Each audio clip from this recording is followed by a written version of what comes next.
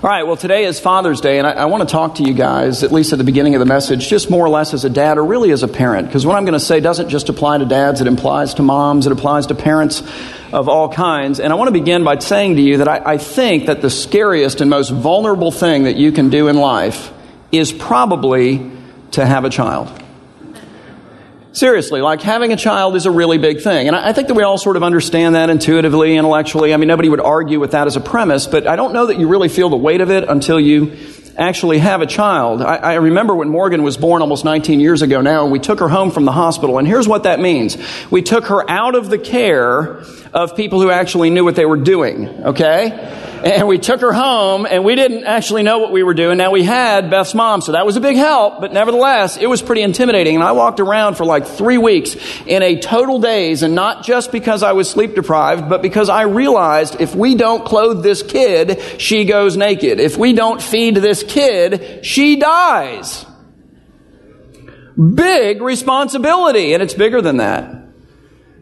It's not just, feeding them and clothing them and bathing them and changing their diapers and doing all of those kinds of things. No. What else do you do as a parent? You form them. You shape them. You mold them emotionally, spiritually. And here's the deal. That happens without you even trying. I mean, you have to feed them. You have to change their diaper at some point, I mean, you've got to put them to bed and wake them up and teach them all kinds of things and how to care for them. Those things you have to do intentionally. These other things you ought to do intentionally, but even if you don't, they're going to happen anyway. And everyone here knows this. If you haven't lived life very long yet, let me just tell you, you don't have to live too long before you realize that you become your dad or you become your mom. It happens. And if you had really great parents like me, look, that's a great advantage in life. But if you didn't, not so much. Not so much. And even if you had really great parents, you didn't have perfect parents. So there's always that thing that you swore that you would never say that now you say. Right? And as it's coming out of your mouth, you can see the face of your father or of your mother. And it's like, good grief, I don't want to say this, but here it comes. And out it goes. There are always things that you swore you'd never do, and now you do it. All the time. Attitudes you swore you'd never have that you exhibit, even though you don't want to, and on and on and on it goes. You become your parents. And here's the deal. Your kids will one day say those things. Your kids will one day do those things. Your kids will one day exhibit those behaviors unless you break the cycle. I remember a number of years ago now, driving somewhere with my youngest child, our boy, who was 3 years old at the time. He's going to be 11 in October, so it was a while ago. And I don't remember where we were going, but it was just the two of us, and we were in a hurry to get there. And I know that we were in a hurry to get there because here's the thing. I'm always in a hurry to get there. I am. I can be on vacation, and I'm in a hurry to get wherever it is that I'm going. I walk fast, I talk fast, I drive fast. That's the deal. I race through life. And for me, that's what driving is. It's not a journey. We're not going to pull over and look at the flowers. This isn't some enjoyable experience that we're all going to have together. No. It's a race to get from point A to point B. And I'm sorry, I love you, but if you're on the road, you're in my way. That's the way I look at it. So we're driving, racing somewhere. He's in the back seat in his little car seat, 3-year-old. And we pull up to the stoplight at Bayview and Sunrise. And I'm waiting in the right-hand lane to make a right turn onto Sunrise. And there's somebody in front of me, and we're waiting for like 3 seconds, and it feels like an eternity to me. And during those 3 seconds, they had 1,682.5 opportunities to make the right turn and to get out of my way, right? So I'm starting to get agitated, and right when I'm about to say it, my 3-year-old son, who's been taking it all in from the back seat, shouts, "Come on, buddy!" True story. Now, where did he get that? It's funny. I didn't have to teach him to do it. I didn't have to say, you know what, son, life's a race. And so you're going to have to learn to walk fast, and you're going to have to learn to talk fast, and you're going to have to learn to drive fast. You're going to pay for your own tickets. But that's the deal, and everybody on the road, I know that we're supposed to love people in the name of Jesus, but they're in your way. They're impediments. They're obstacles. They're, come on, buddy. They're Not a lot of real healthy things in that. I didn't have to learn, or I didn't have to sit down with him and, practice. Now I want you to shout, "Come on, buddy." He just did it. He caught it. Just like I caught it. Now where do you think I got it? Now look, here's the deal. My dad listens to all of these sermons online. So I'm not going to tell you where it came from, but we'll just say the apple didn't fall far from the tree. Being a parent's a big deal. It's a big deal. And it's full of all kinds of pressures. It's full, for example, of the pressure to provide for your children. And by that, I don't mean food and water and basic necessities of life. What I mean by that is to provide pretty much everything that everyone in your social circle is also providing for their children, because, we assume that that's what it means to be a good parent. And look, here's the deal. We really want to be good parents. We really do. And so we feel that pressure to provide, and we feel the pressure as well, I think, of being there for our children. And what I mean by that is this. I mean of being at every single one of their activities. And I'm not against being at our children's activities. I think that's a noble goal. But I am oftentimes against how many activities we allow, and that's the key word, our children to be in. And I say that we allow them to do this because we, not they, are the parents. We, not they, are the boss. And here's what happens if we're not careful. We forget that and begin to function otherwise. And so all of a sudden the desires of this little person begin to govern over what we do as a family and how we live. The passions of this little person are governing what we do and how we live. The temper tantrums of this little person, which are painful and embarrassing, begin to govern over what we do and how we live. And before long, they are in fact the boss. In fact, we even kid like this. And every parent has said this. Well, he's the boss. Look, I know you're kidding when you say that, okay? But you're also kidding for a reason, because again, it feels that way sometimes. And I just want to say, but he's 4. He picks his nose at the dinner table. He goes streaking through the house when, family is there. Because he thinks it's funny. And it is funny, parenthetically. But it's not funny when he's ruling the roost. Then it's tragic. Then it's chaos. And so we feel the pressure of being there for our kids, which again means being in all of the different activities that we allow, because we're the boss, our kids to be in. And I'm not against that. But I do wonder sometimes about how many activities we allow our kids to be in. And here's why we allow them to do it all. Because we desperately want to be good parents. So it comes from a great motivation, does it not? We really do. And our culture then comes to us and says, all right, you want to be a good parent? Well, then here's what that looks like. And you see it everywhere. It's what it looks like in almost everybody's family. Here's what it looks like. Tom, you have 3 kids. Great. You need to have all 3 of your kids involved in 89 different activities all at the same time. And you and your wife and, whatever kid isn't involved in the activity at the particular moment need to make it to every game, every rehearsal, every, practice, every recital, every dance, everything, every event possible. You've got to be at it all. And the irony is that under the guise of being there for our kids, we become deprived by our own hand of being able to actually be there for our kids in ways that actually matter. We can't even all get around the dinner table half the time. What, like once or twice a week? And even then, it's hurry up. We got to get to practice. We got to get to the play. We've got to get to the what? And believe me, I know all about it. And instead of having the space necessary and the time necessary to have deep and meaningful conversations with our children, the most deep and meaningful conversations that we are capable of having with our kids are the ones that get crammed into some 10-minute frantic car ride from one practice to the next, and usually end with the words, we're going to have to finish this conversation later because you're 10 minutes late for gymnastics. Like gymnastics, in the end, actually matters. I mean, like, are you raising the next Olympic gold champion in gymnastics? And even if you are, does it matter? And you're like, yeah, but Tom, do you know how much money I spend on gymnastics? Do you know how costly it is to every one of us to live a life that is so full of activity and chaos that we cannot meaningfully pour our hearts, our lives, our wisdom, our faith into our kids. Gymnastics is cheap. Gymnastics is nothing. And instead of living beautiful lives that reflect a wisdom that brings peace and order to our families, we all do it, reflect lives that are in almost chaos and disorder, or at least borderline, most of the time. And then we raise our kids to grow up and do exactly the same thing because, again, that's how it works, right? Come on, buddy. It's the way it works.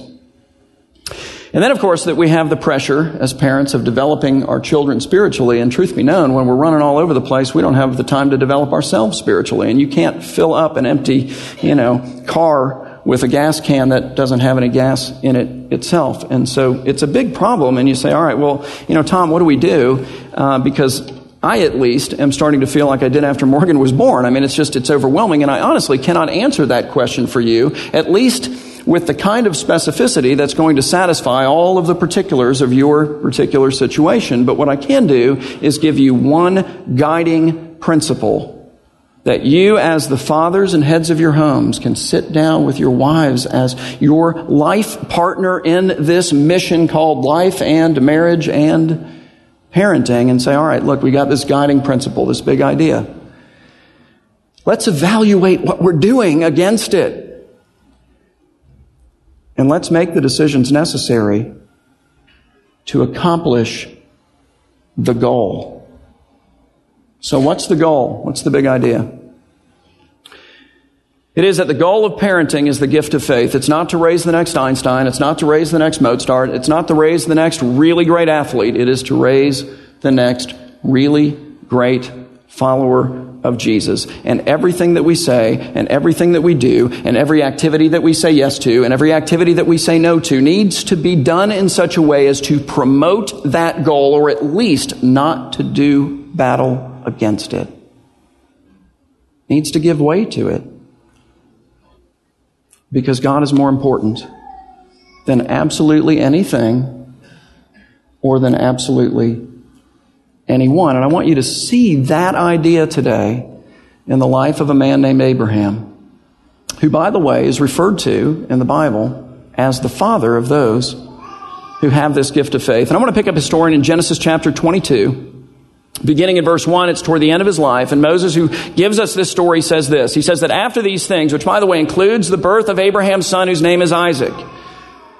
After these things, including Isaac's birth, God tested Abraham, which is a very curious statement. You ought to stop when you read something like that and think, now, why does God need to do that? I understand why I, as a teacher, might need to do that, because teachers give tests to find out whether their students have been studying, have been listening, have been taking notes, have been properly assimilating all of the information and can reproduce it in a way that is helpful. You see, the teachers learn about their students from taking or giving exams. Well, God knows everything. He doesn't need to give an exam to find anything out. So why does He give Abraham a test? So that I can learn something. So that you can learn something. So that we can see today that God is more important than anything or than anyone. Moses writes, after these things, including the birth of Isaac, God tested Abraham, and he said to him, Abraham, and Abraham said, here I am. And God said, and here comes a test, He said, take your son, your only son Isaac, whom you love, and go to the land of Moriah, and then sacrifice his great desire to be involved in 3 different sports, because it is adding chaos to your life, and it is preventing you from being able to accomplish the goal of parenting, which is to give your son the gift of faith. No. That's a much lesser sacrifice.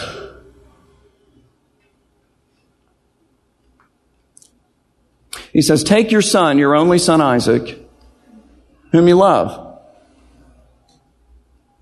and go to the land of Moriah. It's very particular. And offer him there as a burnt offering on one of the mountains of which I shall tell you. And God doesn't need to give Abraham instructions on what that means. Apparently he already knows. And here's what it means. It means taking a lamb, cutting its throat, bleeding it out, and consuming its body with flame. And here's the thing, if you've never studied through the life of Abraham, there's like nothing in the life of Abraham that prepares you for this moment. You do not see this coming. In fact, everything that happens in the life of Abraham makes this all the more shocking. And so when you get to this particular moment in the story, it's like, it's so startling, it's so stunning, it's so horrific, and it's so unexpected. You got no category for this. You can't imagine this, that you wish at least that you could jump into the pages of the Bible and get between God and Abraham and talk to the Lord and give him a little lecture like, no, you can't do this. You can't do this to any father and son. You certainly cannot do this to Abraham and this son. Why? Well, because in the story you learn that Abraham's waited his whole life for this son. He's 100 years old when this child is born. And his wife, who has been barren all of their marriage, long marriage. That too is a Father's Day issue as an aside. And who not only has been barren, but now is past menopause. Okay, so it's game over, right? I mean, any flicker of hope that they had, extinguished, is 90 when this child is born. So what does that tell you? Well, it tells you that he was the product of a supernatural birth which teaches what lesson? That God brings life out of death. For he brought forth a living child from a doubly dead womb, did he not? So he's the product of a supernatural birth. By the way, if you also know the story, his birth is announced in advance by angels. That's kind of cool. Sort of unique. Might want to hang on to that. And not only that, he's the son of promise, which is kind of a big deal, because basically God comes to Abraham and says, listen, I'm going to give you a son. No, I know that your wife is barren. I get that. No, I realize that she's past menopause. No problem. But he is the son of promise, this son. He's going to be miraculously born. He's going to give evidence of the fact that I bring life out of death, okay? I'm announcing in advance by some angels. That's pretty cool. It ought to catch your attention. And here's the deal. Through this boy, many generations later, will one day come one who is the true Isaac, and who will give his life as the sacrifice for the sins of all who put their faith in him. And so delighted are these parents in this boy. And you can imagine their delight. They name him Isaac, and what does that mean? It means laughter. It means laughter. And yet, after these things, we read God tested Abraham, not to find something out about Abraham. God already knows what's going to happen so that we can find something out through Abraham. He tested him, and he said, Abraham, and Abraham said, here am I. And God said, take your son, your only son, Isaac, whom you love, and go to the land of Moriah, where Jerusalem will later be built, and offer him there as a burnt offering on one of the mountains of which I shall tell you. And what does Abraham do? Well, if you know the story, he gets up early the next day. I mean, I'm guessing he didn't sleep anyway, so. But it's a sign of his obedience. It's the immediacy with which he just goes after this thing. He doesn't leave. He doesn't think God's lost his mind, or he just gets up and he sets about to obey it. He gets up and he chops the wood for the sacrifice. Now think about that. Why does he do that? Because he doesn't know exactly what mountain God's going to point out when he gets to this land of Moriah. And he doesn't know if there's going to be any wood wherever it is that God wants him to do this sacrifice. And he is not going to be denied the opportunity to do it. He is going to obey God. And he is so diligent about it that he cuts the wood and brings it along. His son is as good as dead to him the moment God speaks. He cuts the wood himself.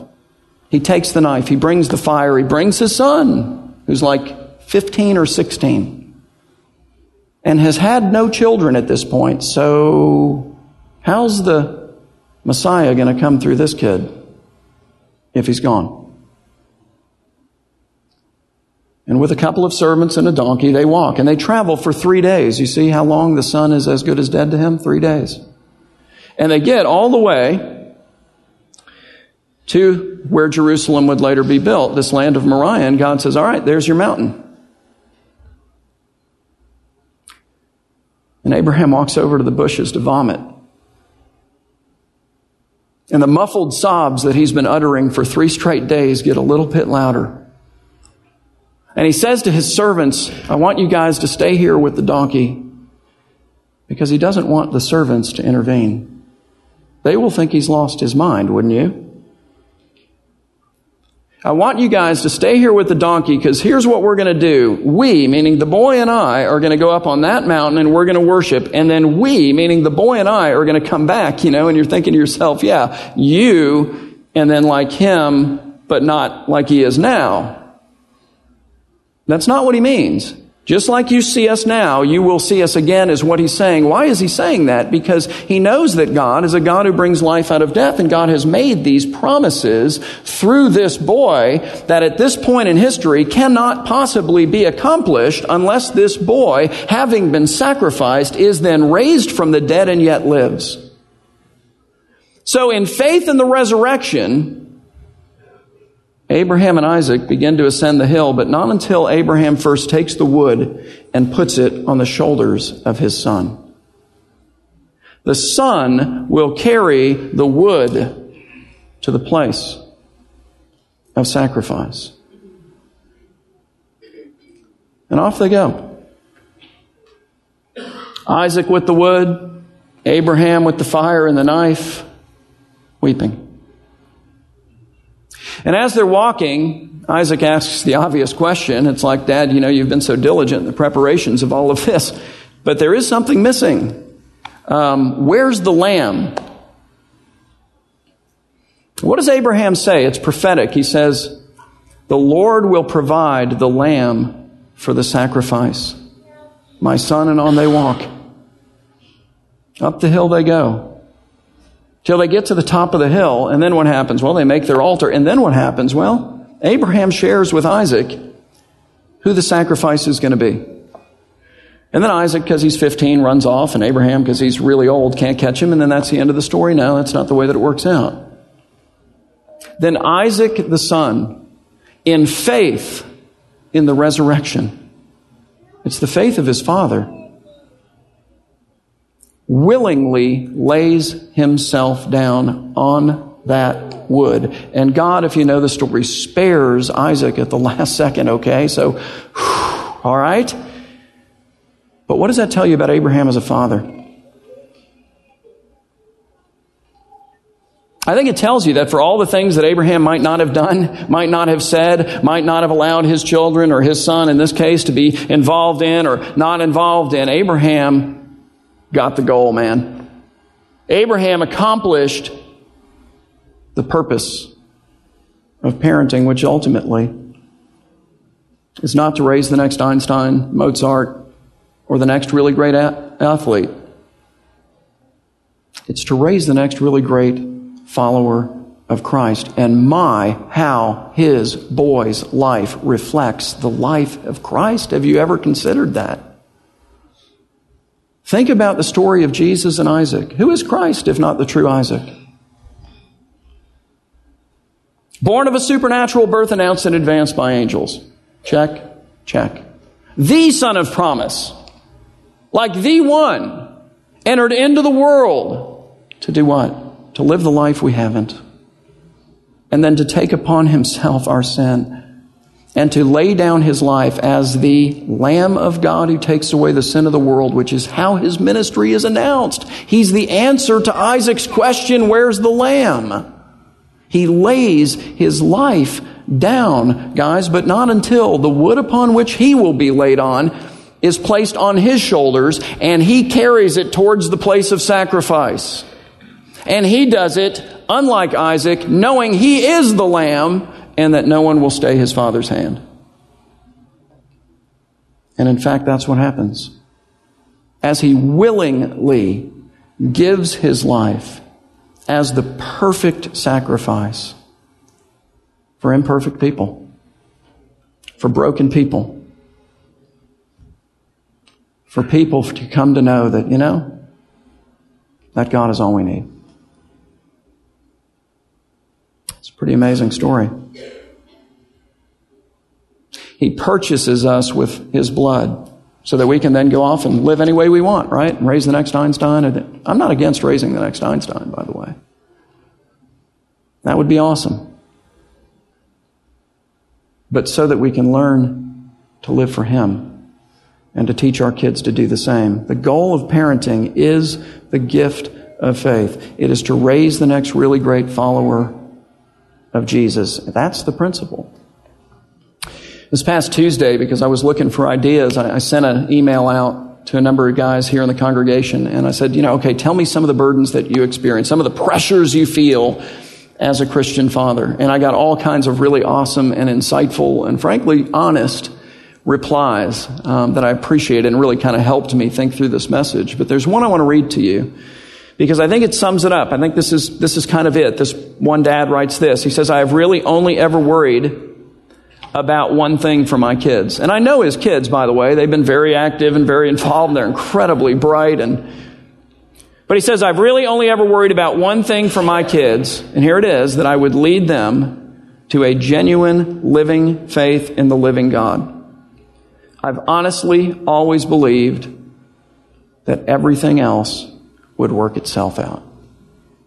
I read that and thought, that's it. That's what we as fathers, as parents, need to strive for.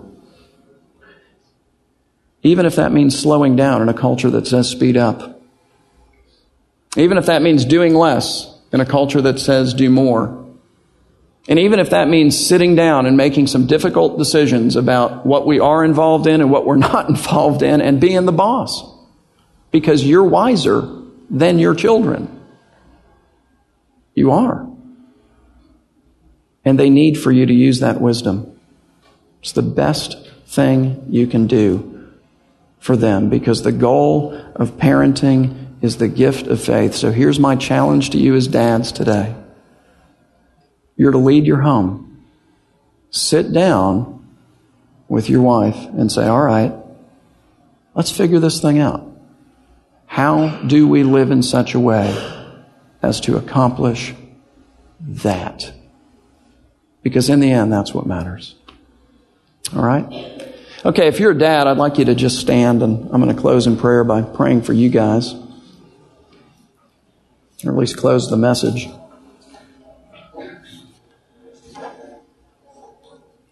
Let's pray.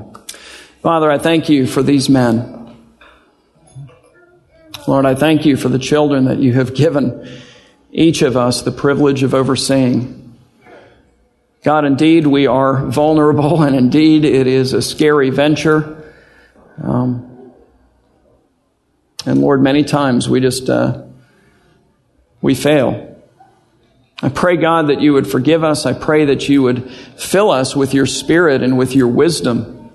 Lord, with your power, with your strength, God, with your perspective on everything, but especially this day on this.